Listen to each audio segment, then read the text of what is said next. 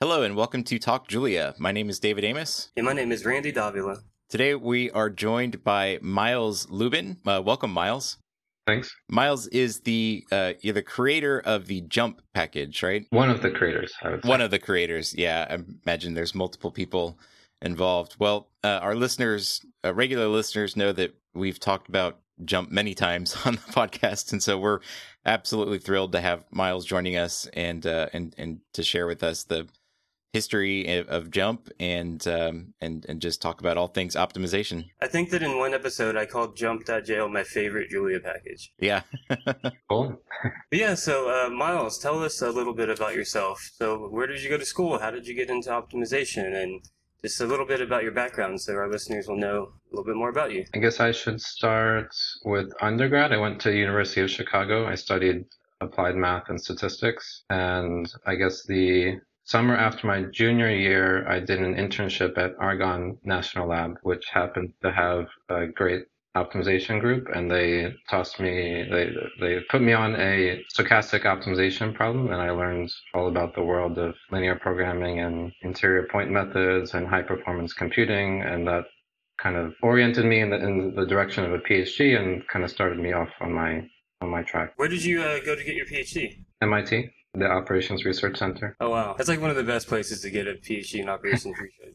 It's a good program. Yeah. What did you, I'm just curious, what did you specialize in as a PhD student? My thesis ended up being on mixed integer convex optimization, which is very much kind of linking two fields, because mixed integer programming is a set of tools that people use, and convex optimization is a set of tools people use. And I was studying how you could, let's say, use a convex optimization solver and a mixed integer solver to solve a problem that has both convex constraints and integer constraints, which basically restricting variables to take integer values. Interesting. I, as a grad student, studied mixed integer programming a bit while I was at the computational and applied math department at Rice. And I knew of convex optimization, but it was like, that's what these other people did. Yeah, historically, the fields have not talked too much to each other, which is why there was plenty of room for a PhD thesis in the intersection. I'm actually curious now to go and look it up if it's not too much. It's not too much, and we have a solver out there, a Julia package called Pajarito, that's been taken over by Chris Coey and other students on my PhD advisor. So the thesis did produce something useful, I think. That's good. Yeah. Yeah, that's almost like a rarity, though. I can't think of anything useful that came out of my thesis. So did you get introduced to Julia while you were at MIT? So I was still at Argonne at the time. I think I had been accepted to MIT. It was early 2011 where like the Julia blog post came out, and this is maybe pre 1.0 days. Oh yeah. I think I might have even found out about Julia from Slashdot. Okay. At the time, yeah, I was working on linear programming, high performance computing. I got into the depths of C++ and Fortran and all that, and it seemed like Julia was really proposing a solution to a lot of the problems that I had been observing. Yeah. So I started out by playing around with Julia. You can still find a repository out there where I implemented the simplex method for linear programming in Julia, just to see, maybe like kick the tires and see how it worked, how fast it could be without putting too much effort. And that convinced me that there's something here. And then I came to MIT, and that was the epicenter of Julia at the time, and I got to meet all the Julia team and went to one of the first Julia workshops. So I was there on the ground when Julia was just getting started. It was a cool time to be there. Yeah, I can imagine there'd be kind of an exciting atmosphere around all that going on. And, it's been fun to watch the language grow. Maybe I'm biased just because of the kind of work I've done and then also, seeing what Randy's doing. But I feel like JuMP has been kind of a central part in some of that, in terms of, or it's an important part of the Julia ecosystem. Yeah, I think it's definitely the reason why a number of people use Julia today. Yeah. I think at one time JuMP has maybe like a tenth of the number of stars that Julia had, or JuMP was maybe like 10% of the Julia world. That's gone down over time, but that's a good sign because optimization is maybe less than 10% of software out there. So it should balance out over time. Yeah, actually, the people that I know that have chosen to use Julia, like in my academic circle, have done it primarily because of JuMP, now that I think about it. So, for example, we teach a course called Operations Research and another one called Decision Math at University of Houston downtown. And there's only like 3 of us that teach this, right? And I kind of mentioned how simple setting up the models were in JuMP. And then as soon as my colleague Tim Radel saw this, immediately went, okay, I'm going to start using Julia and specifically JuMP to solve these linear programs because it reads like the textbook would read, right? And there's even a book that we use now. It's called Julia Programming for Operations Research by Kwan, I think is his last name. Yeah. Yeah, that book just like matches up so well for the students, like just to get used to modeling these example problems, and then we give them other problems to work on outside of that book. But that book is primarily based in using JuMP. That book was, I think it came out in 2015 or 16. And the way it came out was someone just announced on the JuMP user list, like, hey, I wrote a book. And that was very surprising to just like, okay, I worked on JuMP. I know people are using it, but I had never had the experience of someone writing a book. Yeah, so like it's almost like you're famous, Miles. So tell us a little bit about the history of how JuMP came about and, you know, the people that are involved, which I know there's probably quite a few people involved nowadays, but how did that all get started? So it started my first year of my PhD. I was there with Ian Dunning and I. He was a second year student. I was in my first year. I had been playing around with Julia and I convinced him that it was also worth playing around. I guess I should give context on what JuMP does. Yeah, I'm assuming most of our listeners know, but I think it's a good idea to give some context. So the way I would explain JuMP is that it's a modeling interface. So you have some mathematical model. JuMP helps you write down that mathematical model, and then it takes care of the details of communicating and setting up all the data structures, handling all the low-level details of talking to optimization packages that do the actual work of solving the model. So I'd been familiar with systems like Ample back from my time at Argonne. Ample does a very similar thing. It's a domain-specific language. You write down variables, constraints. You can call optimization solvers. Ample's been very successful, and I don't want to diminish its success, but to me at the time it seemed kind of antiquated. It was came out of like the mid '80s when Ample started. Is domain-specific. You can't embed it in. It was hard to embed it in a programming language. Like at the time, 1985 it was really the best thing out there, but now we have programming languages that are capable of supporting modeling. It's nice to, let's solve this optimization problem, or let's read this database, solve this optimization problem, plot the answer. That kind of workflow was not supported by these standalone commercial tools. That gave me motivation to, let's just see what we can do with Julia. Can we just support linear programming in a reasonable way? In the back of our mind, Python was kind of the baseline competitor because you can do the same thing in Python to a certain extent. You can do operator overloading. There's a Python tool called Pulp that actually Ian Dunning had been an author of. Okay. So it was always in the back of our mind, like we know we can do this in Python. Can Julia do this much faster or in some new or interesting way? And our answer to that is yes. It was much faster than Python, and the macros really let you extend the syntax of Julia in a way that you cannot do in Python. Yeah, the macros for JuMP are awesome. I love the add variable macros and the add constraints. It just feels so natural. Yeah, exactly. That was my sort of first impression too, is that it felt, because I'd had a little bit of experience using Pulp in Python, which is also, a great package, but coming from that and then doing like a similar thing in JuMP, it just felt so much more natural. And quicker to just sort of write it down and get it in the, get the model set up and everything. So yeah, thank you for that. And I guess thanks for the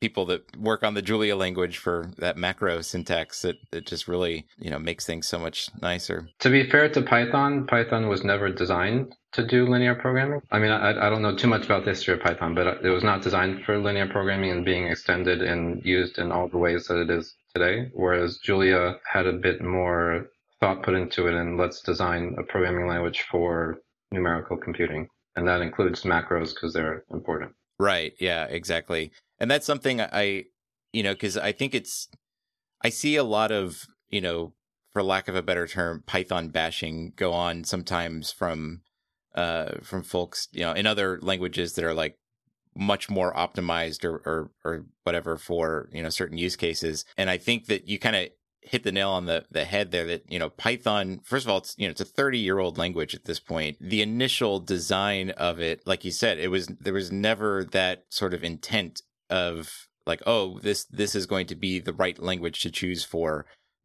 numerical computing or, doing that kind of stuff or optimization, that kind of thing. So while, the syntax of Python is quite nice and I think has helped propel it into the popularity it's seeing now, there's a lot of these like barnacles that have kind of built up over the years. And you see a lot of this like retrofitting going on where it's like, well, people really want to use Python. And so, we are having to make decisions about how our, package is going to, like the API for the package or like certain things that it has to do that don't feel so natural because, well, the language was never really designed to do that. And it's not that you can't do it. It's just that, it just wasn't part of the design philosophy. It's nice to see someone kind of recognize that, look, that, that's the reason, right? That it wasn't designed. Yeah, I mean, Python has the problem of success, so that brings a lot of issues with it. And I also think, when you have a language like Julia or some other language that's come up recently, right? And you think like Go or Rust or some of these newer languages, and people are like, oh, it's so much nicer. It's like, yeah, well, we'll see what it's like in 30 years. if one of those becomes, super successful and now people are doing things with it that like the language designers never intended. But so JuMP just recently reached version 1.0, which is a huge achievement. So congratulations on that. Could you kind of share some of the story like of getting to that point? Like in particular, I'm kind of interested in how did you and the people that work on JuMP sort of know that, okay, these are the features we know we want for 1.0, and how did you decide when it was ready to actually ship that?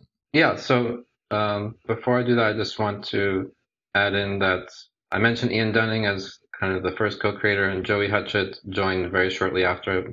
Just want to make sure that doesn't disappear from the record. The history is that in 2017, we had a JuMP workshop at MIT. This was the year that I was graduating. I thought this is a good time to bring everyone together. Maybe we'll just polish things off and release 1.0 then.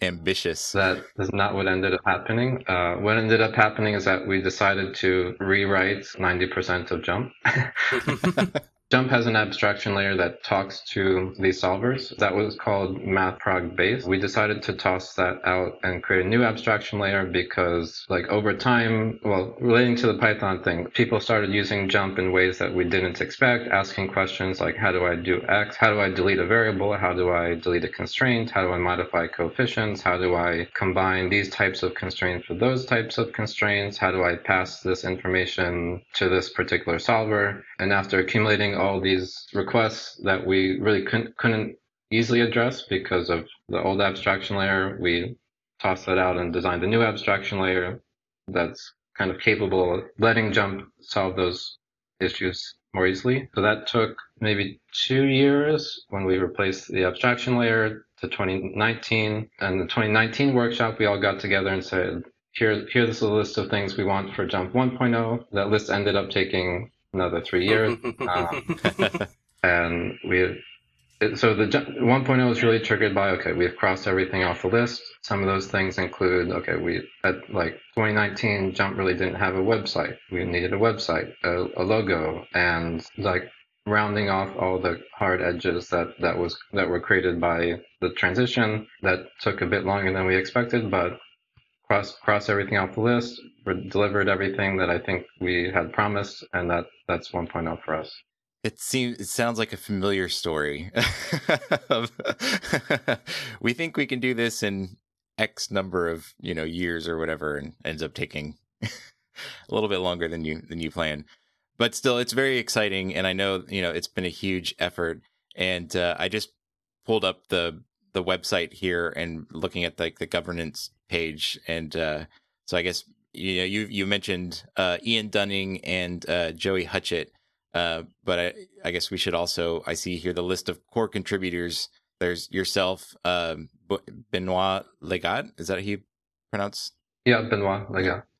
And Joaquim Diaz Garcia and Oscar Dowson. So thanks to all of you for all the effort you've put in. Like we said, it's one of our favorite packages, and certainly one of the things, Randy can talk about this a lot more, but that he's found a lot of use for. I did want to ask about the governance structure, though, a little bit, just to, excuse me, kind of understand, I guess, maybe the process, the decision-making process, and how things kind of, flow through that and everything. So could you talk a little bit about how JuMP is governed? Yeah, so I guess this took a long time to be written down, let's say, because JuMP had really nothing written down until maybe 2018, 2019, and JuMP had started in 2012. So JuMP went quite a long time without any formal governance process. But as the original team grew, left MIT, people joined companies, JuMP joined NumFocus, so that all kind of pushed us in the direction of having something more formal written down. The way decisions work, I'd say it's mostly consensus driven in practice. Usually most items have a consensus, but my role as the benevolent dictator for life is to, if there are disagreements, I kind of make the final call so that we can move forward and not get stuck. If you ask the community, I think I tend not to use that power too often. The core developer team drives most of the decision making. We try to make it as open as possible, so we have monthly developer calls that are open to anyone in the community. So anyone listening to this is welcome to join. That's when most decisions are made. Any decisions that need discussion are usually handled during the developer call. In terms of, I can get into how we handle finances. I'm not sure if you're interested in that. I think so. I mean, I think that would be beneficial, for other projects out there that are, to give an example of how here's a successful project that's doing it. So yeah, absolutely. Okay, so NumFocus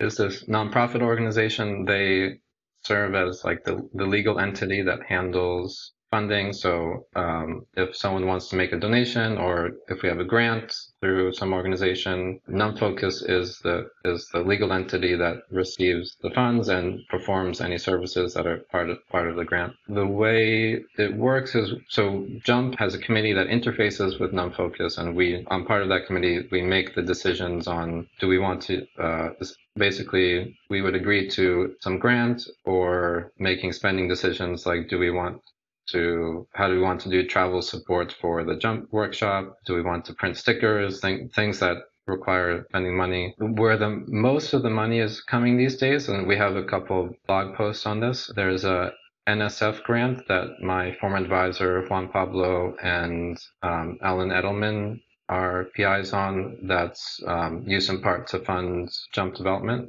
mostly maintenance efforts, and that's, I believe, paying Oscar to work 3 days a week. Okay. Oh, fantastic. Yeah. That has made a huge difference. And we have also more recent agreements with Los Alamos National Lab on developing functionality for nonlinear optimization, and that's going to fund some developer time. How was the process getting into becoming a NumFocus sponsored project? How did that come about? I think the process was that, I think it might have changed since we joined because NumFocus has grown, but you submit an application. You need to convince them that that the project is mature enough and kind of distributed across institutions, and that's like you're ready to both accept money and use it for some purpose. NumFocus also has another tier of projects that don't have the same what they call fiscal sponsorship, but they're affiliated with NumFocus but don't have a bank account with NumFocus. The way it worked is, I think we followed Julia because Julia had joined NumFocus a few years earlier, had a discussion with Stefan Karpinski about if he thought NumFocus was a good choice for JuMP. He said, yeah, go ahead. So we put the application in and everything worked out. Going back to, you mentioned you've got Oscar working something like 3 days a week on that. That I can only imagine how big of a difference that really makes in just the day-to-day influx of, issues and PRs and just all the, the chatter and that kind of stuff. Are those some of the things that Oscar is helping with? Yeah, the way that work is structured is it's explicitly kind of targeted at doing the important things that people would not do on their own, like let's say fixing bugs that had not seen any activity for the past year, or responding to pull requests quickly, so like onboarding new contributors, doing maintenance of the solver interfaces. So there's a set of things that would happen if nobody paid, if nobody provided any funding. But this Oscar's work through that grant is intended to cover the holes where, like, let's say the open source style is not. There's a lot of work that is very important, but if you just let people do their own thing, it would not happen very quickly. Now that you've reached 1.0, with any big release like that, there's always, this sort of the bugs and the things that come in, or, that kind of stuff. But have you and the team started thinking about, okay, now that we've reached this milestone, we have, kind of the next milestone in mind, or are you kind of taking a break? The next big thing will be refactoring how we do nonlinear optimization, and particularly automatic differentiation. JuMP came in, let's say, I think it was probably 2013 when JuMP first had support for nonlinear optimization. And just to describe JuMP's role is there. So you write down some algebraic expressions, and JuMP's job there is to compute, let's say, the function values, the gradients, and Hessian matrices, so second order derivatives, and hand those to the nonlinear optimizers that are running their state-of-the-art algorithms. So we implemented this. I think it went through a couple refactors, but that code has been pretty stable since 2015. But in the meantime, Julia has had an explosion of tools for automatic differentiation, and that whole set of tools has really not interacted with JuMP much yet. So we'd like to see what the existing tools out there can do. Let's say maybe they could replace something that JuMP is already doing, or maybe JuMP can be generalized in a way that's useful for people not using JuMP directly. So kind of rewriting all the nonlinear functionality of JuMP, I would summarize that as the next big effort. That's one of the things that we carried over from the pre-MathOp interface world. Before we did this refactor of the abstraction layer, we said, okay, nonlinear optimization is very complicated on its own. Let's just leave that as it is and deal with it later. So now is the time to deal with it. Now it's later. Yeah. Yeah, I'm curious too, because that's something I've noticed. Yeah, all the like auto differentiation stuff seems to be, there's just a lot going on in that space right now in Julia. So I'm sure from your perspective, it'd be interesting to kind of compare notes with all that and see, what the differences are. Yeah, it's a very challenging problem, but it's also one of those things where, okay, we designed JuMP's nonlinear functionality to basically match the existing tools that, let's say, were ample GAMs, those kind of commercial tools where you can write nonlinear expressions and call solvers. So we designed JuMP to match that functionality, and of course now people want to do much more than that, which is, let's say, differentiate through their simulator or other code that they've written, or write nonlinear expressions with vectors and matrices. That's all very useful, but not what we had targeted JuMP at initially. So maybe let's talk a little bit about use cases and some things that people are using JuMP for. I have like two use cases for it. Actually three. So one being just teaching, right? It's the best package and language combination for teaching operations research that I've come across. Yes, there's other things to use, but for me and for several of my colleagues at UVH Downtown, it's the language and package of choice when teaching these things. Second, as a graph theorist by trade, like my PhD's in graph theory, I'm often concerned with computing numerical values on graphs, like networks, that are NP complete decision problem type things.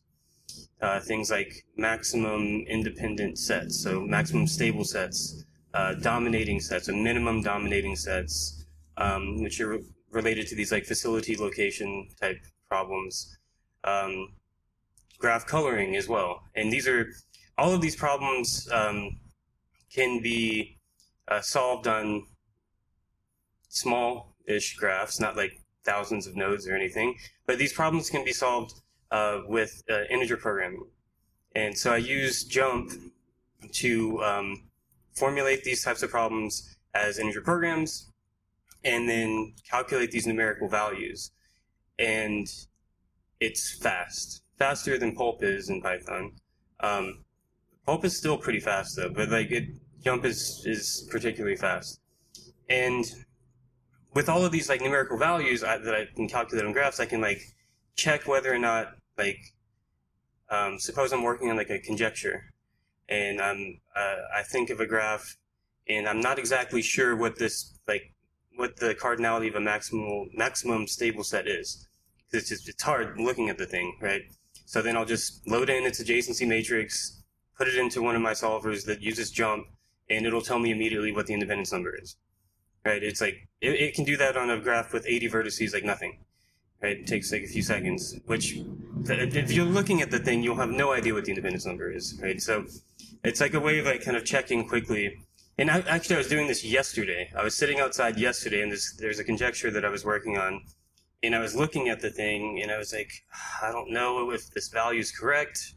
And I just pulled up like a Jupyter notebook and imported JuMP and like quickly wrote like a solver for it to compute the thing I was concerned about. Yeah, so that's like one of those use cases. But then also with this data that I can generate from this, so I have thousands and thousands of instances of graphs, of networks. And as I mentioned in our previous episode, I've written a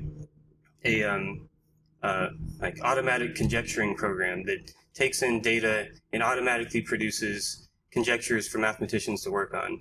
And the newest version of this program I call JuMP.jl, and it can take in any type of data that you want, and it will try to produce conjectures on that data. So it could be like topological things, graph things, matrices, stuff like that. And so I can use JuMP to generate that data for me, first off. I haven't done that in this instance, but I plan on doing that at some point. And then, so I use JuMP in a third way when generating these conjectures, generating possible inequalities between graph invariants. So graph invariants are functions on a graph, and I have a bunch of instances of them. So I can formulate this process of generating an inequality as a linear program, where like if I want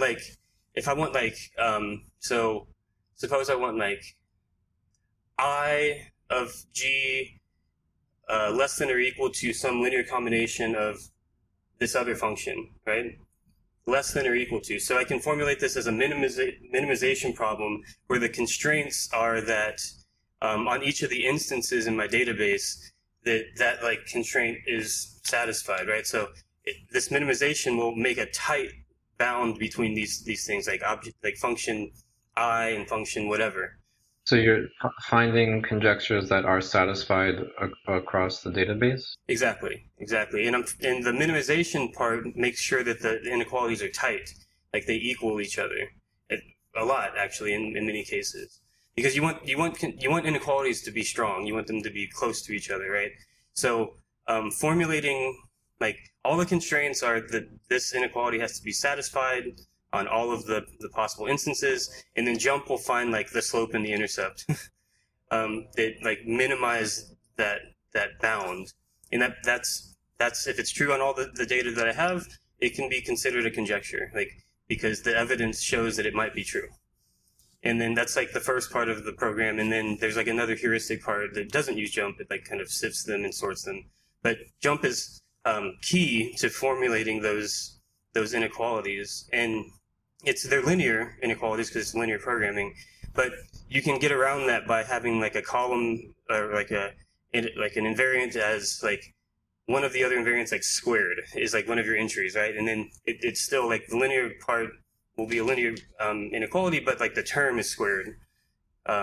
So that's how I get around like getting more. Do you then go and prove on paper that these inequalities hold? I have in the past, so with my Python version I have, with the Christie.jl, the Julia version that uses JuMP, the past 2 days I've been working on a problem with some people, and just this morning I checked in that my co-authors found a counterexample, but the smallest counterexample they found was on like 80-something vertices, or 80-something nodes.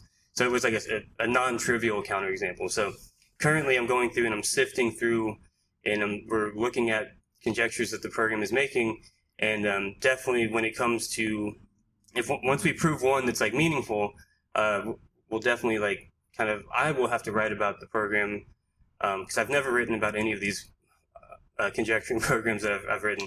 But when I do, I'm going to write on Christie.jl, and then also like mention how JuMP interplays with this. And it makes generating these inequalities on like quickly, like I just run it and it generates all of them like on the new data set that I have in like seconds, right? And yeah, so I use JuMP a lot, I suppose. Yeah. Integer programming is very definitely underappreciated for solving, let's say, NP-hard problems where computer scientists would not even try to solve the problem just because it's NP-hard.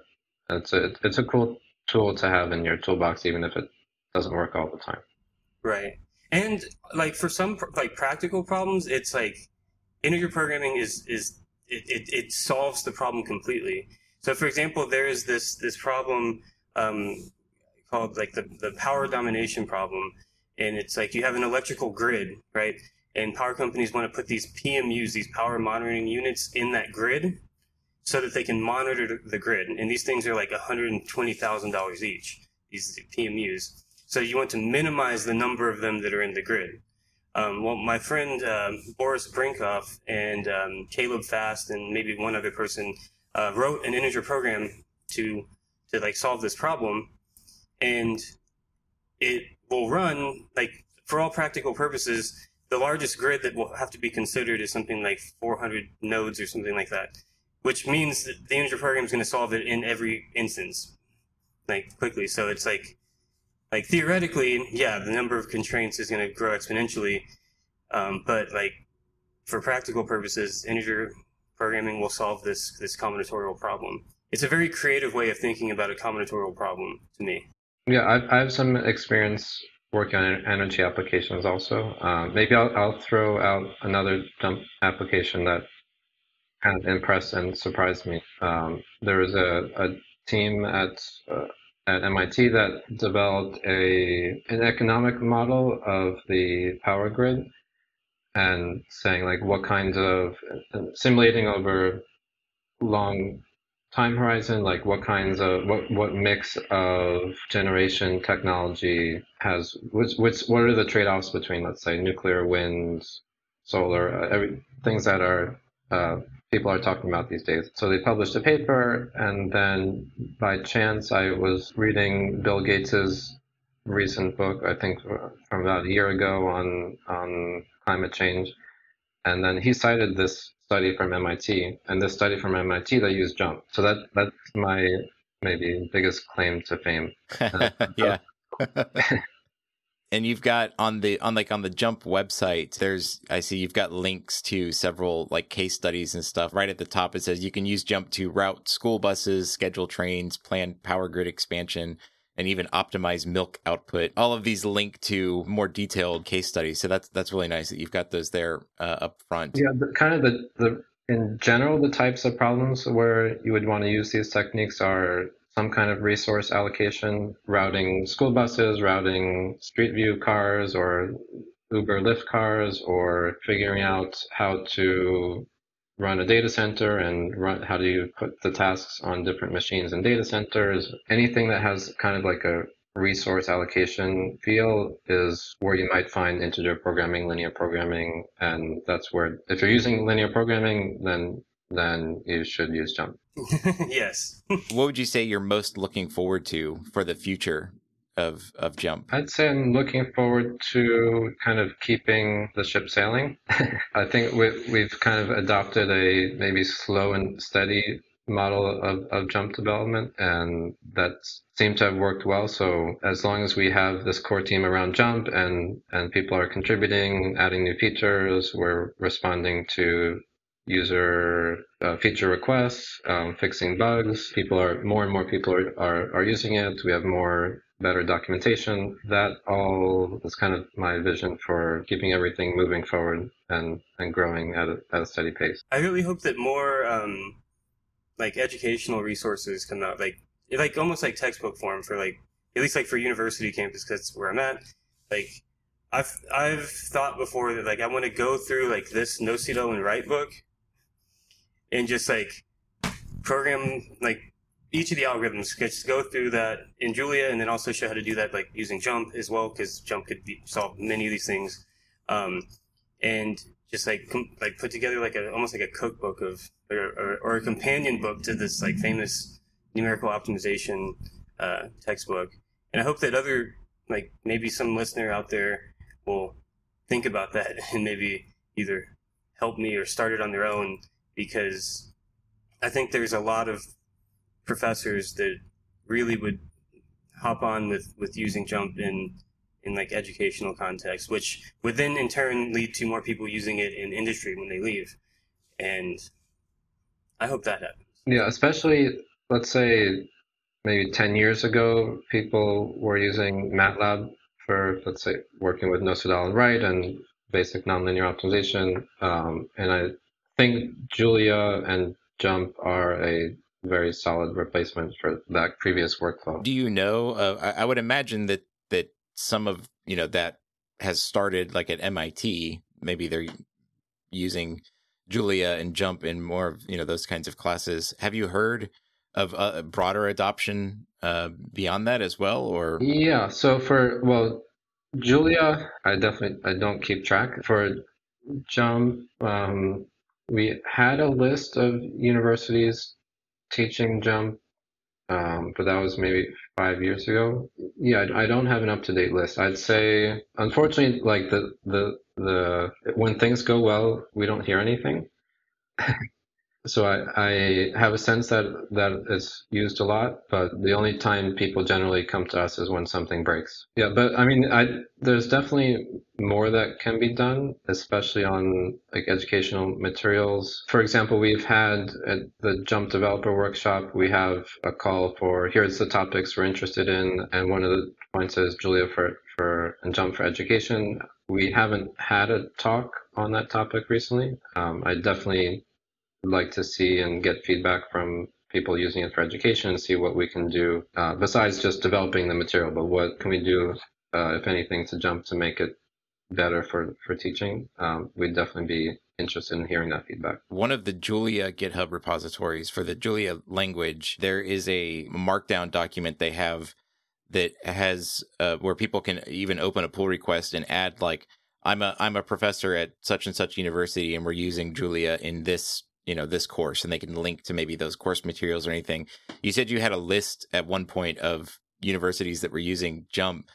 Do you have something like that publicly available, or? I think I know what document you're referring to, but we don't have the same one set up for JuMP. That would be easy enough to set up. That would maybe make for a good resource too. Just you kind of get some educational resources for free that way. You kind of do, right? If you're linking to course websites and stuff, if people can go see, oh, this is how they're doing it at this university. So yeah, any educators listening to to this podcast. If you're using JuMP in the classroom, let the fine folks at the JuMP development team know about it and how you're using it. Definitely, we're interested in hearing about success cases or failure cases, and if JuMP is used for, if you're using JuMP for an academic work, please cite our paper. Otherwise, if you're using JuMP at a company, drop us a line. You're welcome to talk about how it went at our developer workshop, the developer calls. Yeah, we definitely like to hear, because usually kind of the stream of information that we usually get is people asking questions or bug reports, but we don't get a stream of, oh, this worked well, or I spent an hour on this and I got stuck and this crashed. Well, people will tell us if it crashed, but just the user experience reports, whether they're positive or negative, please send them over. And for someone that is, new to JuMP, or maybe they're familiar with other tools, like you said, the Ample or the like maybe even Pulp and Python, and are interested in checking out JuMP, where would you recommend they start? I'd say that the JuMP documentation, we've put work into making that pretty relatively coherent. Starts with like, what is JuMP? Should I use JuMP? Yes or no? We have some bullet points there, and then getting into getting started. I think that should be a good place to start. But also, if people look at the documentation and get confused, that's a good bug report to let us know about. Yeah, I mean, we also get, if you look at the Julia discourse page, there's a lot of JuMP questions that are really just Julia questions, like Julia syntax questions. For better or worse, it's our job to triage those and and point people in the right direction. Well, you're kind of in that space where not all JuMP users are going to be general Julia users, right? Like, Yeah. This is a tool they're coming to use to solve specific problems, and they're not necessarily Julia programmers in general. So, yeah, you probably are going to get a lot of those kinds of questions. But that also brings up another point. So you mentioned you've got a page in the Julia discourse, or I say page, but some kind of section, right? For category, JuMP. Yeah. Category, yeah. What other channels are there for getting? I mean, there's obviously GitHub issues and things like that. But if someone wants to get some help with something, or is there other community aspects that they can I'd follow? say the discourse forum is probably the first place to go. Okay. We have GitHub issues. We try to keep those strictly as here's a bug or here's a feature request, rather than how do I do X, Y, or Z. Okay. The how do I do X, Y, or Z, we like to answer those more on discourse. Yeah. But I think that's also another thing that that Grant supports with Oscar's time is you'll see Oscar is very often very quick at answering questions on Discord, so people should feel if they post something, they will get an answer. I know, like, okay, you're working on the problem and this happens to me too. You get kind of confused. Is it worth my time to pose a question? Am I even going to get an answer? Are people going to dismiss my question as, oh, you didn't read the documentation, or things like that? But people should have the impression that they will get a useful answer when they post in the JuMP category. Yeah, and I noticed on the JuMP website, you've got the community tab like up in the navigation, and if you just click on forum, it just takes you straight to that discourse category right there. So a quick and easy way to find it. Miles, thank you so much for coming on and talking about JuMP with us.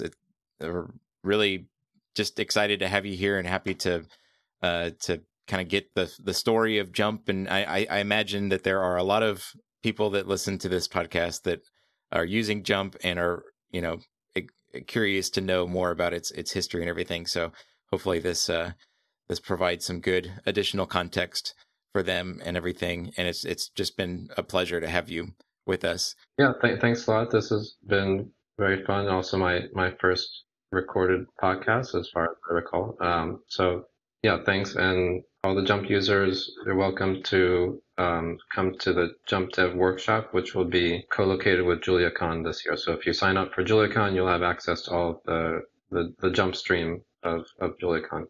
So just a couple of final questions we ask all of our guests. If you are editing some Julia, if you're going to work on, use Julia, what editor do you use? I'd say a mix of Vim and VS Code. Okay. And I know you might be a little biased on this next question, but what is your favorite Julia package? Favorite Julia package? I have to be faithful and say JuMP. Yeah. We'll allow it. That's all right. All right. Well, thanks so much again and for coming and hanging out and talking Julia with us. And we really appreciate it. And again, congratulations to you and everyone involved in JuMP for reaching that 1.0. And we're excited to see where JuMP goes in the future. Yeah, thanks a lot. Thanks for the platform. And also want to thank all the JuMP, both core developers and everyone in the community for getting us to 1.0. Hopefully we'll see you around at JuliaCon. Randy and I will both be there. And to all of our listeners, we'll see you again next week.